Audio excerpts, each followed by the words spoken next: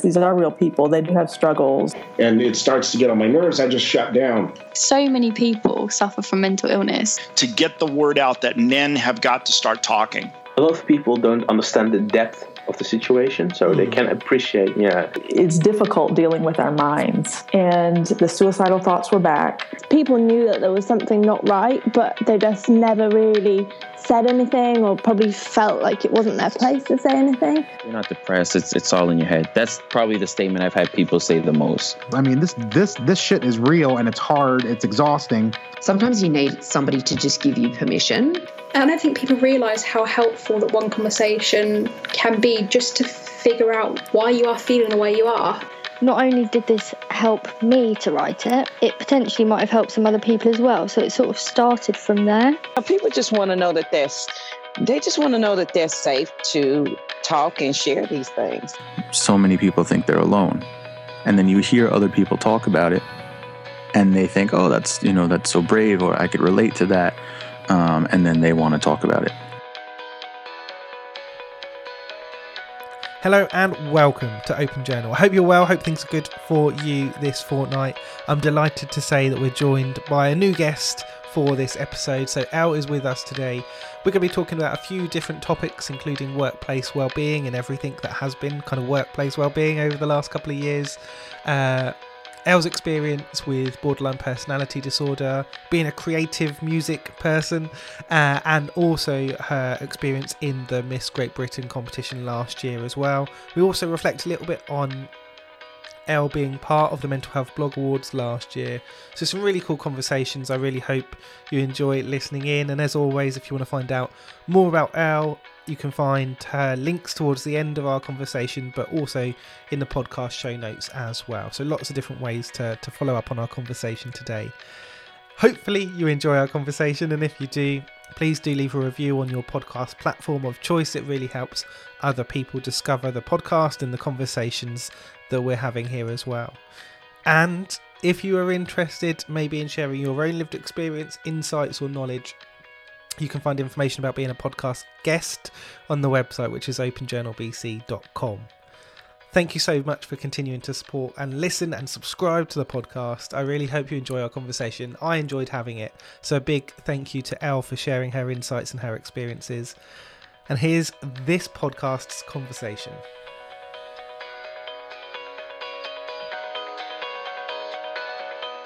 Well, it's really nice to sit down and to have a chance to talk. I think we've already mentioned, actually, we've spoken a couple of times, but not really properly. So it's really nice to be able to sit down and have a conversation on this very, very warm day. But how are you doing? How's your week been?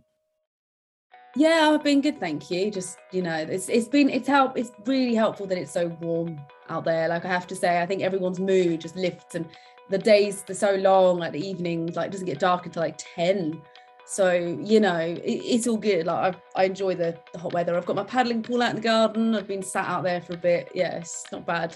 How about yourself? Yeah, How are you? Without the luxury of the paddling pool, it's been really warm. I think a week and a half ago now, we went to a Pride event, and it was really nice and sunny. But in the morning, when I looked for the weather, it looked like it was going to be kind of cloudy. So I'd taken a jumper and worn shorts, and it was very warm. Like, it was, I had some red legs, red arms at the end of that. It wasn't too bad, but to come back and then we've had a week and a half of really, really nice warm weather. I could have done with 1 or 2 days of rain in the middle there just to break it up, really. But it's nice. It's nice. It's hot. I think we're scheduled for some more, like this week. I think it's going to be nice. Maybe Friday, Saturday it might rain, but this is now a weather podcast. I think it does help. Speaking of mental health and going into that realm, it definitely helps my mental health when the weather's nice, and sometimes it's nice to just sit in bed as well. So that those rainy days are good as well sometimes, when you just want to chill. And I like a sunny day. Like, the extended warm weather is not for me. Whether it's a red hair or not, I don't know. But I'd lean towards the cooler weather. I don't mind the rain. The rain's fine. Yeah, I think I like a nice day that you can go out and enjoy that day, but like extended period of it is a bit too much for me. I get too warm, too frustrated. Fair enough. Well, I think the houses as well in the UK are just not built for the heat because they retain the heat, they don't let it out. So, and they're just built differently to, Europe, where, France, Greece, Italy, where the houses are literally open plan and it's cool. And we're not here, I don't know where you're based, but I'm not based by the sea, so it's probably warmer. I'm quite near London, so it's not great. It's quite warm, but it's fine. I've got my paddling pool. It's fine. We're all good. Yeah. It's having good. That space outside as well, isn't it? Like I know we were briefly talking about work earlier, and it's the working from home aspect. I think it's such a luxury. I've noticed talking to people that don't have outside spaces, so you don't really think of, even if you're not using it, just to be able to look out at it and have it, I think is a huge thing. But now the weather is kind of picked up, being able to, if you want to go outside, I think is a massive thing for those people that are kind of working and spending a lot of their time at home or kind of in a similar location. Yeah, I think working from home definitely helps me because I've got mental health issues and because I have quite a lot of anxiety. For me, I can just get on with my job. And as long as I do my job, my boss doesn't care where I do it from, as long as I get it done. They're just happy that I'm happy. So yeah. So as long as I'm happy and the job gets done and clients aren't complaining or the service is slow. And I have to say, I get really distracted when I'm at work. So when I'm by myself, I'm actually more chill. I can just get it done. I do think that the whole, COVID in a whole was quite tragic for a lot of people, but I think for some people, especially a lot of people with mental health issues, funnily enough, I can only speak for myself, but I think a lot of people who do have anxiety, that was so ironic, that was so contradicting. I can only speak for myself, but I think a lot of people who I have spoken to, and me personally, when you're at home and you're in your own space, you flourish. And there's a lot of things that I can do now during the day that I wasn't able to do when I was just working. When you're 9 to 5 working someone else's dream in an office space, it is quite depressing. When you're sat at home doing the job, you can go on your break when you need to. You can take a break by yourself without anyone else seeing you if you need that break. Do you know what I mean? Like if I need 5-minute breather because my mental health is bad or I'm having a bad mental health day, I don't even need to get out of my pajamas. I can just be in my pajamas. And if I'm having a really bad mental health day, I can work from bed, still get paid, still do the job to a standard, but still protect myself and stay safe. And at work, when you're sat in an office all day, you've got other people around you. And for me, sometimes making small talk and just being there is sometimes really difficult. So personally, for me, I think it's been a godsend. And luckily, I work for a mental health charity. So they are keeping the working from home, I believe, going forward. And it's blended. So when we're needed to go into the office, then for meetings and whatever, we'll go in and do whatever we need to do. But predominantly at the moment, fingers crossed, we will be continuing as we are. And COVID hasn't really gone anywhere either. So I think that's another thing, that there is still that worry around COVID, and we're having the next wave now. So yeah, long may this continue. Like I said, on Friday when it was really hot, I had my feet in the paddling pool. I was working from my iPad. What a better way to start the summer. Like I said, my mental health is so much better because I'm able to go outside and just sit outside when I wasn't able to do that. It's funny, the different things, isn't it? That kind of, some of them are really obvious ones, like when you were talking about kind of managing our mental health and if we're experiencing illnesses and symptoms, like that ability to continue to work and get things done.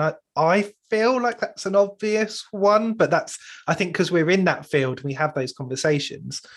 But it's the small things as well that I've really noticed. Like I've realized, probably too late, that pretty much every conversation I've had with people about kind of this working from home or going into the office, and I'm like, yeah, but at home I've got my own toilet, and that seems to have made quite a big difference to me because I mention it in every conversation. I mean, exactly. You've got your own space, and you can wear. I know appearance shouldn't be a thing, but you can wear what you want, and you can just enjoy wearing tracksuit bottoms in the winter, your onesie, you name it, you can put it on. And for me as well, the commute, because my office is in a neighboring town, so it's about 20-minute, maybe 10-minute, 20-minute drive. And for me, again, with my anxiety and having to commute, the prices of fuel have gone up considerably before lockdown. It's so much cheaper to just run your house, if that makes sense. So like, I would rather pay a little bit more for my electricity and work from home on my laptop than pay extravagant amount for fuel every bloody day or month or whatever, and have to sit there and commute. And the commute can be really stressful. You know, you can get stuck in traffic, you can be late for work. And the main thing I've noticed is when I am having a bad mental health day, or when I'm unwell, like sick, physically sick, I sometimes don't even call in sick. I just get on with my job at home. You know, the amount of money companies must have saved over this period, because people can just get on with it. They don't need to be like, oh, I'm ill, I can't come into work, sorry. You just get on with it, like, if you can. And I just think it's revolutionary. I honestly, I think in some ways that part of lockdown was what we really needed as a nation. I think in the UK especially, we do rush things. We do, you know, like if you think about when it's September, a lot of shops are already thinking about Christmas. Like everything's so rushed and everything's so like strategized, you know, oh, Christmas, then after that we've got dry January. It's always the same every year. And I think with lockdown, when it came in, it kind of shattered that, and there was so much more important things that people were thinking about, so much more like things that actually affected them, you know, like it just affected everyone differently. But I think everything was put into perspective, is what I'm trying to say. Everything we were shown a different way of living. And especially in the UK, I think we're so rushed off our feet. We're always busy. We're always, you know, stressed. We are. And I think it's just helped so well. I think it has helped so many people. It's definitely helped me out with everything. I just feel so much more calm. It's that big break, isn't it? That was, I don't know that it was needed, because no one would have said it was needed, but it's the impact it has had is massive. To have had that opportunity to just stop everything for a period of time, to reevaluate, for people to have thought about how they're working, why they're working, where they're working. There's some, not necessarily now, but I think last year it felt like there were a lot of conversations about, is this really the job that I want to be doing, or am I ready to retire a bit early if I can? Do I want to be going on to do like this particular course or this particular training? There was a lot of kind of reevaluation, I think, which, as you're saying, like having the mental space as well as the time, I think is just a huge cultural change. And I feel it's very noticeable now. Like even at the start of this year, I don't think we were quite there, but now it feels very much like things are gradually now returning to very similar to how they were before, and it's looking at kind of how do we keep that from not necessarily happening, and keeping, like you say, all of these really cool practices that have been put in place, and making sure that they stay for the people that need them and want them. That's it. And as you know, everyone is different, everyone presents differently. Even with the same diagnosis, we all present differently, and this way of working and this sort of way of going forward, this way of going forward is, like you said, it's revolutionary. I think we have to make sure that everyone's happy, and by doing that, there's a lot of people that liked the old way. I personally never liked it. I mean, I've been training for this lot. I was training for lockdown all my life. You know, I said to my mum, you know, when I was a kid and I was sat in front of the TV and you called me lazy when I was just chilling in front of the TV, now we're saving the world. Like, we've been training for this for years, you know, sat in front of the TV watching Netflix, stay at home, save lives. I thought, you know, it was served them right for calling me lazy when I was a kid, when I was doing it, you know. And yeah, I just think that everyone, it has been a bit of a cultural change, and especially with places like my work, there have been a lot of places that have just forced people to go back. Yeah. And I don't agree with that at all. I think there has to be that happy medium where we are socializing, we are trying to make sure that we maintain that social aspect of our job. However, as long as the work gets done, and all jobs are different, all companies are different, I appreciate that. But I think, especially with the influx of the cost of living going up, I think it almost happened in the right order. You know what I mean? It almost, I don't want to say it because I know COVID was such a tragic thing to happen, but we've had this silly virus, and now the cost of living has gone up, and because we've got the working from home in place already, a lot of companies are going to go, well, sod this, we're not going to pay rent for an office, people can just work from home.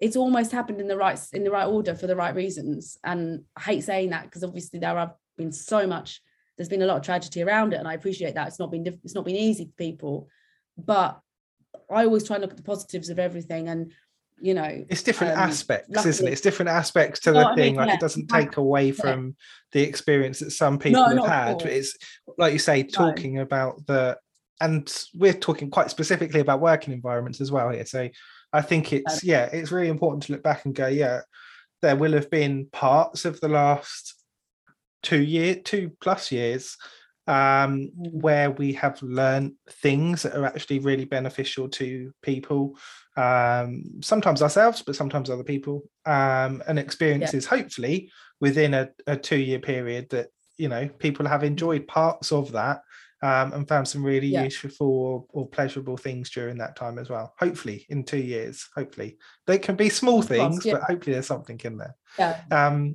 We've talked a little bit obviously about your kind of work environment and things like that, but it'd be really interesting to hear a little bit more about you for maybe some of the people that haven't heard or interacted with you before. I know, like, I feel very privileged that I've heard you speak at the Mental Health Blog Awards last year, so I have a little bit more knowledge about some of the things that you've been doing, but it'd be really interesting just to hear for people that maybe haven't heard you speak before or aren't aware of you already. So, hi everyone, my name is Elle Celine. I'm based in Surrey. I am a mental health worker by day, and I'm also a musician as well. So I make music. A lot of the music I make is mental health orientated. Like, a lot of the songs that I write are about my own story and about who I am and about, everyday life things that I feel like I would relate to if I needed that support, if that makes sense. I also do a lot of talks around body image and body neutrality in schools and colleges as well. So a lot of local schools and colleges have had me talk to them about what it means to sort of not love your body, because I don't think we can love our body every single day. I think that's a very unrealistic goal for a lot of people, especially people with mental health issues. But appreciate your body, appreciate how far it's got you, and look at the other sides of it, not just the appearance of it, but things that it's helped you go through. So I do a lot of those sort of talks at colleges and schools, which is really, it helps me as well, because I've always had issues with my own body, and growing up wasn't very easy for me in that aspect. So being that person that I needed when I was a kid in school is kind of an honor, really, to be able to say that I go and do that. And my work, I do love my job. I do love what I do. And as Mike said, I did come to the Mental Health Blog Awards last year, and I talked about BPD and stigma. I've got a diagnosis of BPD myself. For those who don't know what that is, that's borderline personality disorder. There's a lot in the media at the moment about borderline personality disorder. There's a lot of stigma. And one of my sort of goals in life, I guess, is to remind people that everyone is different, and remind people that a diagnosis is not a life sentence. It's an explanation, not an excuse for things, and certain things like that, to help people, I guess, understand their diagnosis. Like, I really needed that support when I was younger. I didn't have someone like me saying, you know what, it's okay that you're different. It's okay that you do these things. And this is how you can sort of benefit yourself and support yourself and others supporting you. And I pride myself on being that person, as I said before, for others, to try and help them understand themselves. But also I'm healing myself as I'm doing it, if that makes sense, because I'm putting back what I lost into the world. And that's, like I said, a true honor to be able to do that for people. That's awesome. Thank you for sharing that. I think it is really interesting hearing you talk about some of the subjects as well. I think in a roundabout sort of way, feel very fortunate that the illness that I'm affected by, depression, is kind of more commonly spoken about. I feel like there's more material, there's more services and support for illnesses like depression and some of those more common illnesses. But hearing you speak about BPD and some of the complexities around it, around getting support, and the stigma that still very much exists around things, I would say, other than kind of depression and maybe anxiety. Like, how is that? Because you're doing a lot of kind of public work and trying to increase awareness and education around those. Does it feel like there are changes happening, or what does it feel like to you? I mean, with everything, it's a mixed bag. You're always going to get those people that just don't get it. Or you're going to get those people that are very insecure about their own issues, and they project those onto you, or they project those onto, let's say, a post that they see on Instagram about BPD. I've had a lot of people who have been very understanding and who have come to me and gone, oh, actually, you've really helped me because you've made me understand myself. And I guess for in a short run, those are the people I'm speaking out for. There will always be, whatever you do in your life, there'll always be someone who doesn't get it. And unfortunately, that's just the world we live in. I don't agree with everyone in my life. Do you know what I mean? So I don't expect everyone to agree with what I'm doing either. It'd be very unrealistic if I thought everyone had to like what I was doing and everyone had to understand it. I think a lot of these complex mental health issues do come with a lot of stigma, because the media especially have really, you know, and film industry have really shown BPD in a really sort of bad light, that, you know, and people with complex mental health issues are always the villain and the scary person in the thriller, when actually, you know, like let's take schizophrenia for an example, or split personality disorder, where people have got different entities and different personalities within themselves. It's so stigmatized, those sort of things. It's so out there, and it's always the scary villain that's got them. It's not the person that's actually been through a lot of trauma that, you know, is portrayed in the story, and their healing journey isn't, you know, I've never seen a film where they're showing someone with schizophrenia who's going on a healing journey and showcasing the positives around this, because like I said, it's a diagnosis. It's not who you are fully, and it's not a life sentence. People with complex mental health issues like myself, we can live in society and we can cope. We just do it differently. It's a bit like autism, you know, or any mental health issue. You wouldn't be able to tell someone has a mental health issue by just looking at them in the street, you know. And I think that in itself is quite stigmatic, because I've had people before go, we don't look like someone with BPD. And I'm like, what is someone supposed to look like? What am I supposed to look like? You know, it's a bit like victims of abuse. So you don't act like a victim. And it's like, well, again, everyone's so different. And I think the more we talk about these issues and the more we are out there, you know, like yourself with your lovely blog awards, I think it's a really good idea. I think it's awesome. And with myself, with what I'm doing, I think people like us are really going to change the way things are seen. And I've noticed that a lot of people who are doing it are the same generation as me. I don't think me and you are I think we're a very similar age. And I think that's the thing. We saw what it was like before. And we are trying so hard to make sure that the next generation do not go through what we had to. It's really interesting you say that, because I think there have been times when I see people that are kind of making certain judgments, are noticeably older and are kind of really active in this field, but they seem very few and far between. And I think their experiences are very different. Like you say, I really like that idea of we're kind of that in between. We've grown up with the cultures and the traditions of those old values and the way that mental health was very much seen, but also been young enough to kind of adjust as that culture has started to change, and to see some of the world that is being created by kind of the generation that are younger than us, that are growing up in a world that is grown up with change and with more acceptance, and definitely still stigma around essentially everything, but some things more than others. But they've seen that change and that acceptance happening in areas, those public conversations. As much as I kind of roll my eyes usually with like a celebrity or someone that's well known kind of sharing certain things, I think, well, but that does start the conversations, and you need that at the beginning before people are kind of willing to kind of get on board and share their own stories. Definitely. I think that's it. We're the voice of the generations before us and after us.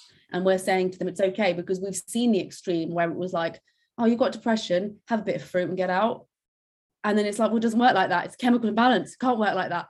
And then you've got now young people in schools. There's so much now in schools about mental health. Even in my school, 15 years ago, there wasn't. No one talked about mental health. We didn't have those interventions. I think we had one counsellor when I was in year 8, and she upped and left, and we never got another one. And it was one counsellor for the whole sort of, you know, and that was a lot of people. So now schools have got safeguarding measures. You've got people like ourselves who are actively out there on social media. And I think social media is a very powerful tool when used properly. I do agree that it is very dangerous. It's very damaging. It's one of the main causes of addiction at the moment and mental health issues. However, if used correctly, you can change lives and save them, because there's two sides to one coin, you know, two sides to a coin. It's like a pendulum, you know, you have to, and we're in the middle ground of that pendulum, and we're sat there like this. We know what it was like. We don't want it to get like that for the next generation. We want to break those narratives that we've seen and heard for yonks, because, you know, like my mum's generation was, if you're suffering with, especially as a woman, you know, if you're suffering with anything, you stay quiet, because you will get sectioned for just feeling anxious back then. You know, there was medication, take, you know, Valium, that was it.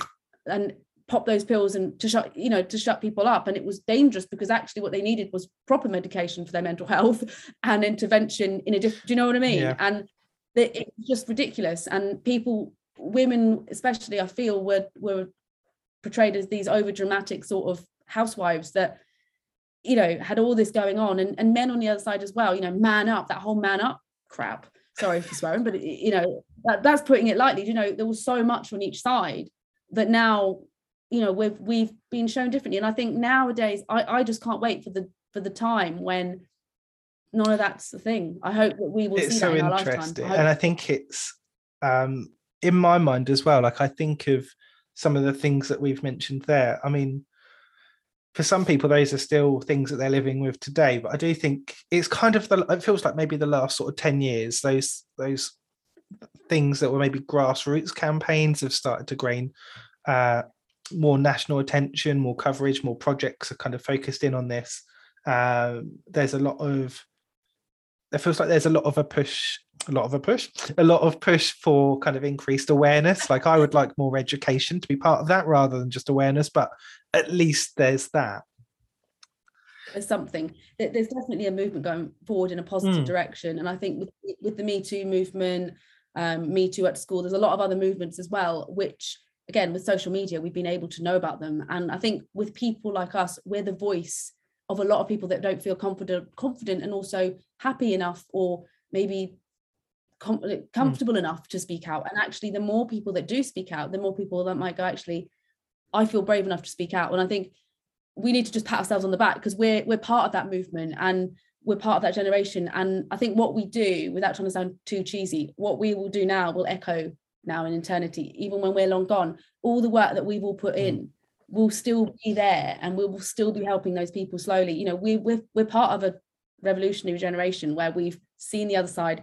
We know we don't ever want to go back there, and we're helping these kids, and they have no idea, some of them, what we had to hear and the behaviors that we had to outlearn and outgrow because of other generations before us who assumed that was the right way to do stuff. It's mad, actually, thinking about how much I had to outgrow, and probably yourself.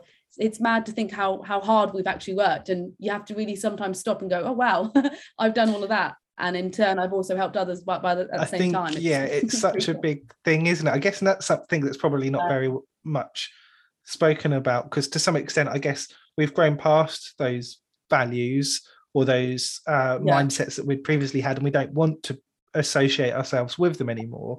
But to think about, like you say, that growth and that change that many people, I guess, like 30s to 50s will have experienced, I think it is really huge. And I think personally, I find some of the conversation we're having now around genders, I think really in a way fits into this, because it really is breaking down kind of how you perceive people. Definitely. And so much of, like you were talking about earlier, it's how we see someone that presents as male or female, and they should behave in a particular way. And so much of our culture and our identities were wrapped up in that it does feel like, okay, if we start to challenge the idea of, oh, just because you want them to fit into this box, well, if you don't care, why does it matter? Like, if that person's just a person, actually, does that then prevent some of those that feels like maybe it's another generation that's needed for that to happen. But I think I know what you mean. Like, for me, with any of that, as long as no one's hurting anyone, I don't care what you identify as. If you're a good person, I will be your friend. And do you know what I mean? And I think there's so much fear. I think that's the word. There's fear at the moment around different genders and what people want to do. And it's like, just let people get on with it. Let them live their lives. If that's what they want to do, let them do it. Do you know what I mean? As long as they're not hurting anybody or doing anything illegal and it's going to damage someone else, do what you need to do. If that's what makes you happy, then you've got my blessing, and I will still be your friend. And I think there's a lot of people, it's so sad, when they're transitioning or when they're trying to find themselves and they lose friends and family. I just could never comprehend that. I just couldn't understand. I just can't imagine just disowning someone just because of what they want to, how they want to be, what they want to be called, or it's alien to me, that world. I just don't understand why someone would even want to disown their friend or family member for that. Like, it makes me really angry as well, because it's like, these are people. Like, do you know what I mean? We're all humans, and we should be treated that way with respect. And it's baffling. It's just so different, isn't it? Like we say, it's so different from 10, 20 years ago, and that everything that was set up that had been long established in terms of, I guess I can only really talk about British culture. I don't know. In my head, it's pretty global. But what has been there. So yeah, I think it does feel like there's a change happening, and hopefully that will continue, as we've said. One of the other things that I thought would be really interesting to kind of touch on is you were talking about the some of the music and the creative side that you're involved with as well. And obviously when we're kind of talking about mental health, being creative and having those opportunities to, I mean, it's nice if you're good at something, but just to do it and to be creative and not worry about how good it is, but just to enjoy that performance side. Like, how is that kind of fitted into your experience? So when I was younger, I wanted to be rich and famous. Like, I was doing it for the wrong reasons. Even when I was 22, I'm 32 now for people. So when I was like, let's say 22, when I started doing music seriously, let's say I started releasing tracks, I was so obsessed with people listening to it. Like, I wanted everyone to like it. I wanted to be the next Beyonce, and I was doing it for all the wrong reasons. And where I thought I was happy doing it, and where I thought that's what I wanted to do, there was always something missing. I was always chasing something. I was always, wanting to grab hold of something that wasn't really there. And then I guess during lockdown, funnily enough, again, going back to lockdown, it made me realize that it wasn't what I wanted, because that pandemic, the big superstars that were out there touring, they weren't able to do that. And at that moment, we were all equal as musicians. We were all at home on our Instagram live, trying to get people to talk to us, trying to do something to pass the day. And you saw so many of these celebrities going live all the time. And it made me feel kind of sad for them, because it was almost like you can't even just enjoy yourself. You can't enjoy the presence of yourself, because you're so used to being out there in the limelight and used to doing these movies. And actually, again, my mental health brain, because I'm a mental health worker, I was like, this is fascinating, this is cool. And I realized that actually there was a lot of that in me.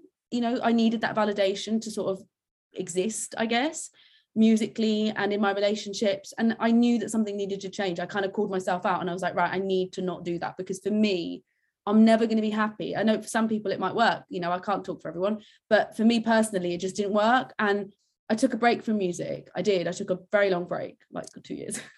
And now I'm coming back out of that.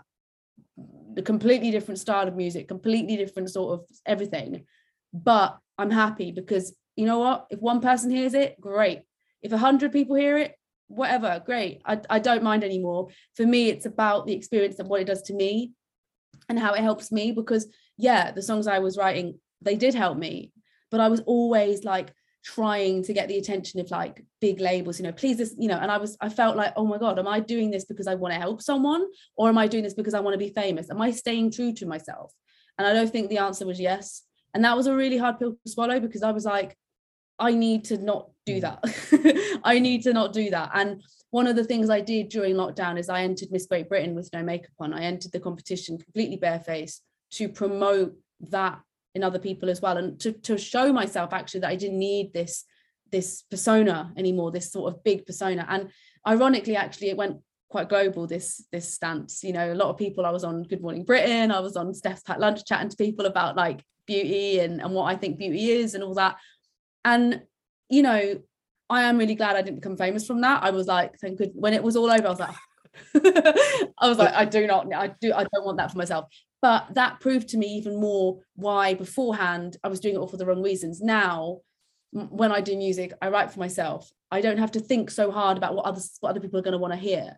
I just write what's in here and what's in here, and it comes out easier. Before, I wrote about mental health, I wrote about my journey, but I was always second guessing what I was saying, and that's not artistry. That's, for me, that was no life. It wasn't fair on me, because I was so stressed out. I was so worried about what people would think. I was so worried about, will people like me? And I think it does come from being bullied and outcasted in school. I think that mentality came with me, unfortunately, into my adulthood. And I am, it's not funny. I'm going through trauma therapy at the moment. I started a couple of weeks ago, actually, for my childhood trauma. And the pandemic definitely came at the right time for me as well, because I've let go of so much crap that I didn't need to take with me into this therapy. And I've called myself out, and I think it does come with age, but I did call myself out so much during lockdown. If you think from 22 to like 29, I was desperate to be famous, desperate to be liked. And part of me was like, am I doing this because I feel like this is the only way I'm going to get accepted? And am I doing this because mentally I'm still in school and I want to be liked and I want to be part of the cool kids? And I had to really ask myself those questions, and they were really hard questions, because guess what? The answer was yes. I wanted to be accepted. I wanted to be popular, but not for the right reasons, let's say. And I'm kind of glad it didn't happen, because it wouldn't have been the right time. It wouldn't have been right. And now anything I do is for me, you know, whatever podcast I'm on, however big or whatever, I do it because I want to do it. And I'm excited for everything that I do. And I'm, you know, when I was younger, I was like, a radio show wants to talk to me. Oh, how many followers do they have? I was obsessed with that, you know. Now I'm just, I don't care. Like, if one person hears it and goes, you know what, I resonate with you, I feel you, I'm done. I've helped someone. And that for me is more important now. And I definitely think there was a lot that I still need to unpack in my trauma therapy. But one of the things I definitely needed to let go of, and I definitely needed to remind myself, is that not everyone's going to like what I do, and not everyone, do you know what I mean? And that's not a reflection on me. And it's not a reflection of what I went through in school. It's just how people are. It's just life. Like I said before, I don't like everything. I don't like every style of music. That doesn't mean I don't like the person, or I don't really, do you know what I mean? It's just one of those things that I guess I've learned at the right time. I'm glad that I'm not still chasing that dragon, that magic dragon of fame that it wasn't for me. Like, I'm not the personality actually that would be good as a famous person. I'd hate it. I like my own privacy. I like my own life. You know, I live in a little town not a little, but a town in Surrey. I want to be able to go to the shops and not have someone commenting on my weight, or who's she eating, and all this malarkey. You know, I think now, especially fame, even back then, I think it was bad as well. I mean, we saw a lot of people like Amy Winehouse, you know, we were that generation that saw all of that go on. Britney Spears, we saw that happen in front of us. These women and these people were getting ridiculed for everything they did.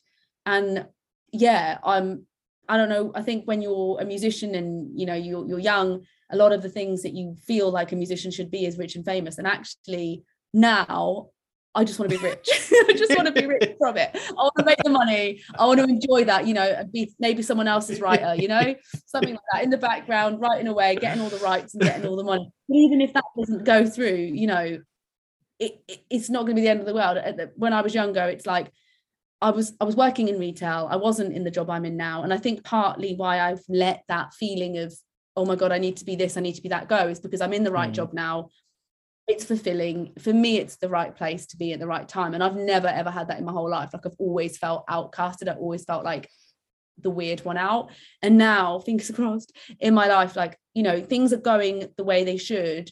And I've got myself there. And I don't really give myself enough credit for that. When I was younger, I was addicted to drugs, alcohol, in and out of really bad relationships, and not working, getting up at 5 p.m, doing whatever, and going to sleep at 5 a.m.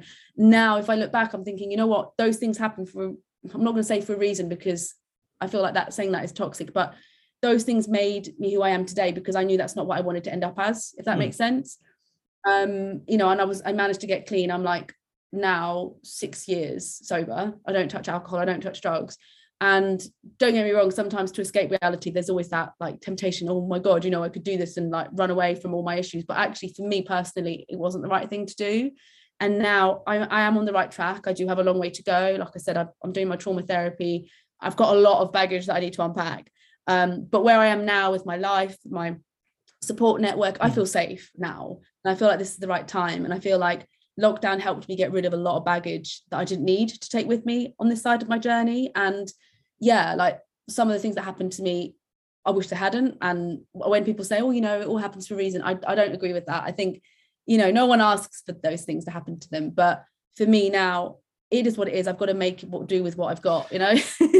And going forward, I want to, like I said, live a happy life with a complex mental health issue.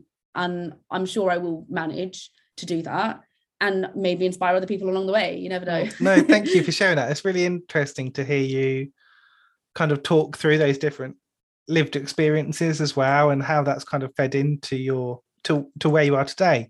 Because I think there's such a difference as to how people interpret those experiences of like you say, that fine balance between recognizing the importance and the impact and the role some of those experiences and traumas have played on kind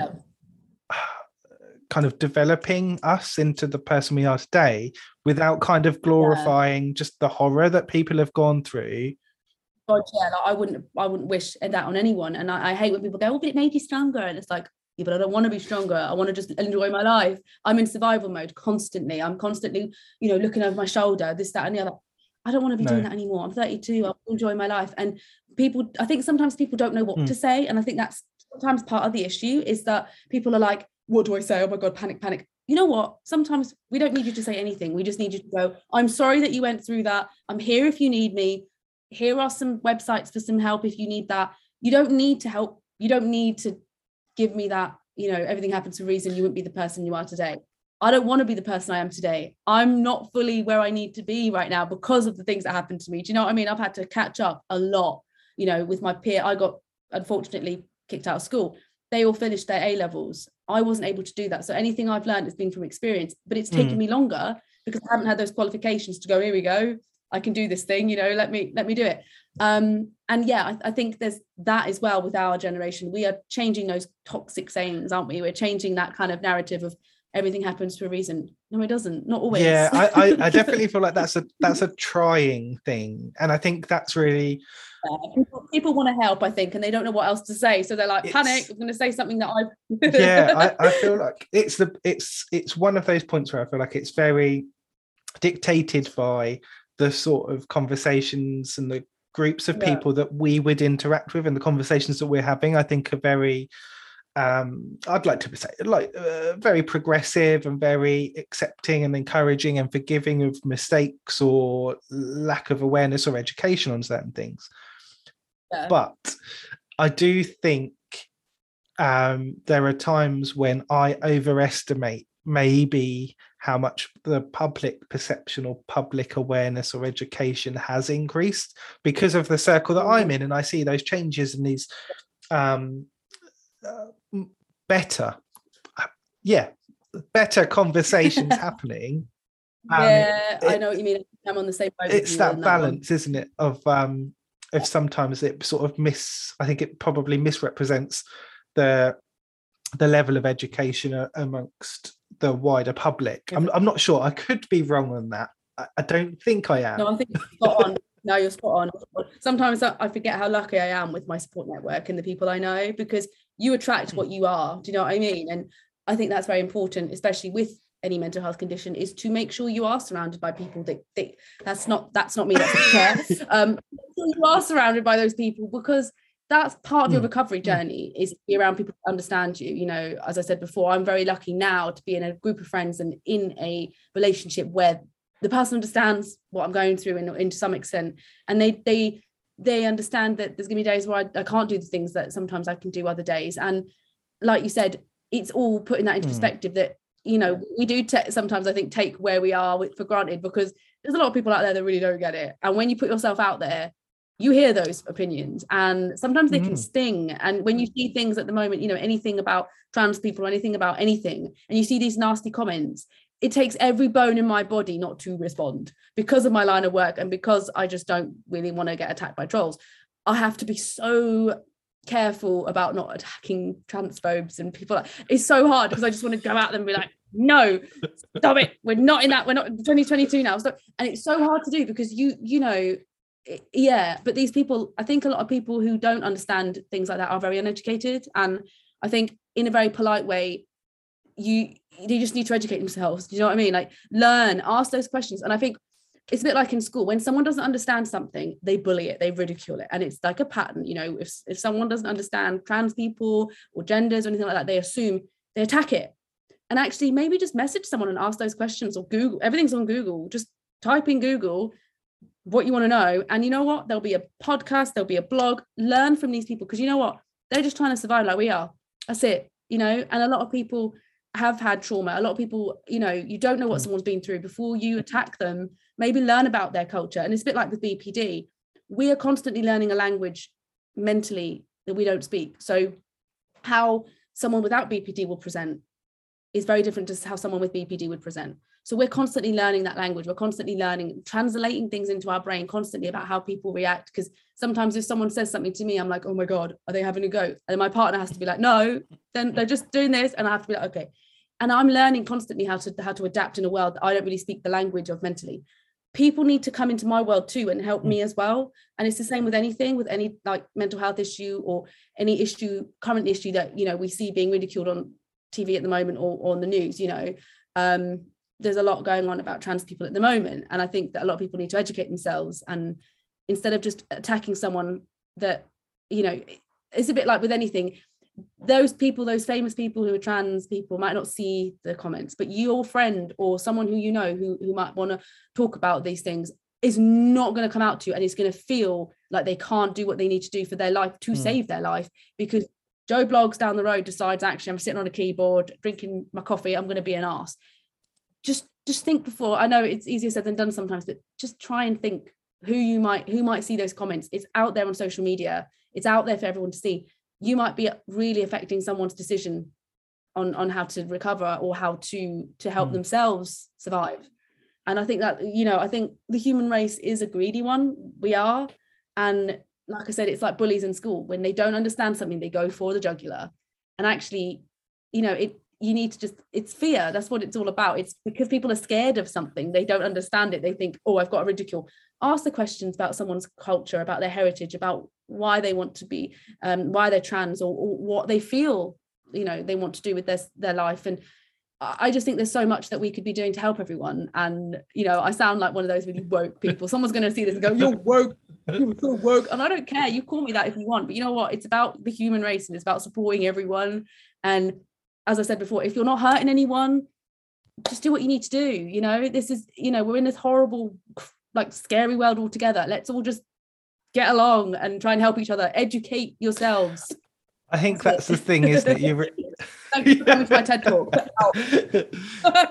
It's true though, isn't it? Like some of the comments I see are so baffling. And like I said, it takes every bone in my body not to be like, you're wrong, but it's okay. Like, you know, and I've got a lot of friends who are trans or who are transitioning, who are non-binary. And such brave people, such amazing humans. And these nasty people just don't get it, that this is their life and this is what they need to do to survive and to save their own lives. And yeah, I could talk. We need to have another podcast. That's a separate. Because I've got so much to say about that. It's so many nasty people that I need to address. We might be here for a couple of hours otherwise. So we're round off on the have those conversations and talk to people, but also kind of recognize, I think, if someone is going through that and you want to have a conversation with them and kind of find out what's going on, it's not actually their role to like explain stuff to you. Like, as you said, go away and read. There'll be articles, there'll be research, there'll be blog posts, there'll be people sharing their stories. It's not necessarily down on your friend that happens to have a slight difference to you to explain all of these things to you. Like, if you've got a good rapport, you've got a good dialogue, great, have that conversation. But online, there's so much like there's so many activists out there that will help you educate yourself. So much there. But I do think, as someone with BPD, if someone asks me the questions, personally, I like it, because one, it shows that they give a damn. Two, it shows that they're trying to change their pattern of behavior. We've all got a pattern of behavior. We all ski down a certain slope, you know. And if you're going to sit and educate yourself, then by all means, ask me those questions. And I know not everyone's like me and out there and angry about this sort of thing. But yeah, like for me, I really love when someone asks me the questions. But for some people who aren't as outrageously outspoken as me, there are websites for that things, or there's podcasts like this, you know, or other podcasts or other activists out there that will help you. And look at those, you know, look at those things, because they will really help you. And you know what, your friend who's going through that transition will really appreciate you even just looking at websites and helping you understand them, because for them that's everything, you know, having that friend and having that person that gets it, because we're all trying to exist and we're all trying to, you know, be included in society. And when you present as different, in inverted commas, it's so hard. You know, it is very difficult. And, you know, we're, you know, again, I could go on about that forever, but you did mention you're more than happy to have conversations. So we've talked about quite a lot of different things in there. We've talked about, I've noted down a few. There's a lot in there. Obviously, if people want to find out a little bit more about you and the things that you're doing, and all of the things that are going on. And where are some of the places that they can find out about you, Elle? I mean, I don't know if you want to know all of the things that are going on in my head. Again, you'll be here for a while. So I'm on Instagram, I'm on Twitter, where else am I? I'm on Facebook as well. Good old Facebook, which has now gone out of fashion. I'm not on TikTok. I can't use that thing. So if you're looking for me, it's Elle Celine Official. That's ELLE_Celine, which is spelled S for sugar, ELIN for November, E Official. Yeah. If you resonate with anything I've said, please do send me a message. I'm always happy to speak to people. I'm always happy to signpost you on to other things if needs be. But let's all just get along and enjoy what we have of life, because it's so short. We're only on this planet for so long, and let's just be kind to people. That's it. Just mind your own business and be kind. That's my motto, and please all go with that one. I think that's a very nice place for us to round off. Thank you so much for sharing your lived experience, your knowledge, some of the things that are going on, and giving people that opportunity to hear a little bit more about some of the things that you've been involved with and some of your lived experience as well. So thank you so much for sharing. Thanks for having me.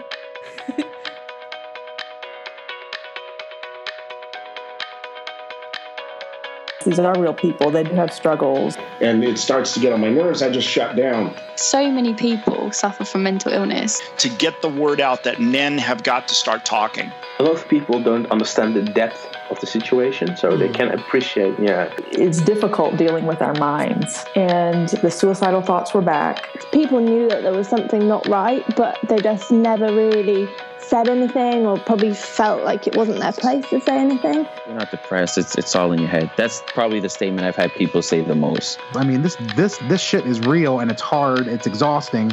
Sometimes you need somebody to just give you permission. And I don't think people realise how helpful that one conversation can be, just to figure out why you are feeling the way you are. Not only did this help me to write it, it potentially might have helped some other people as well. So it sort of started from there. People just want to know that they're safe to talk and share these things. So many people think they're alone. And then you hear other people talk about it, and they think, oh, that's so brave, or I could relate to that. And then they want to talk about it.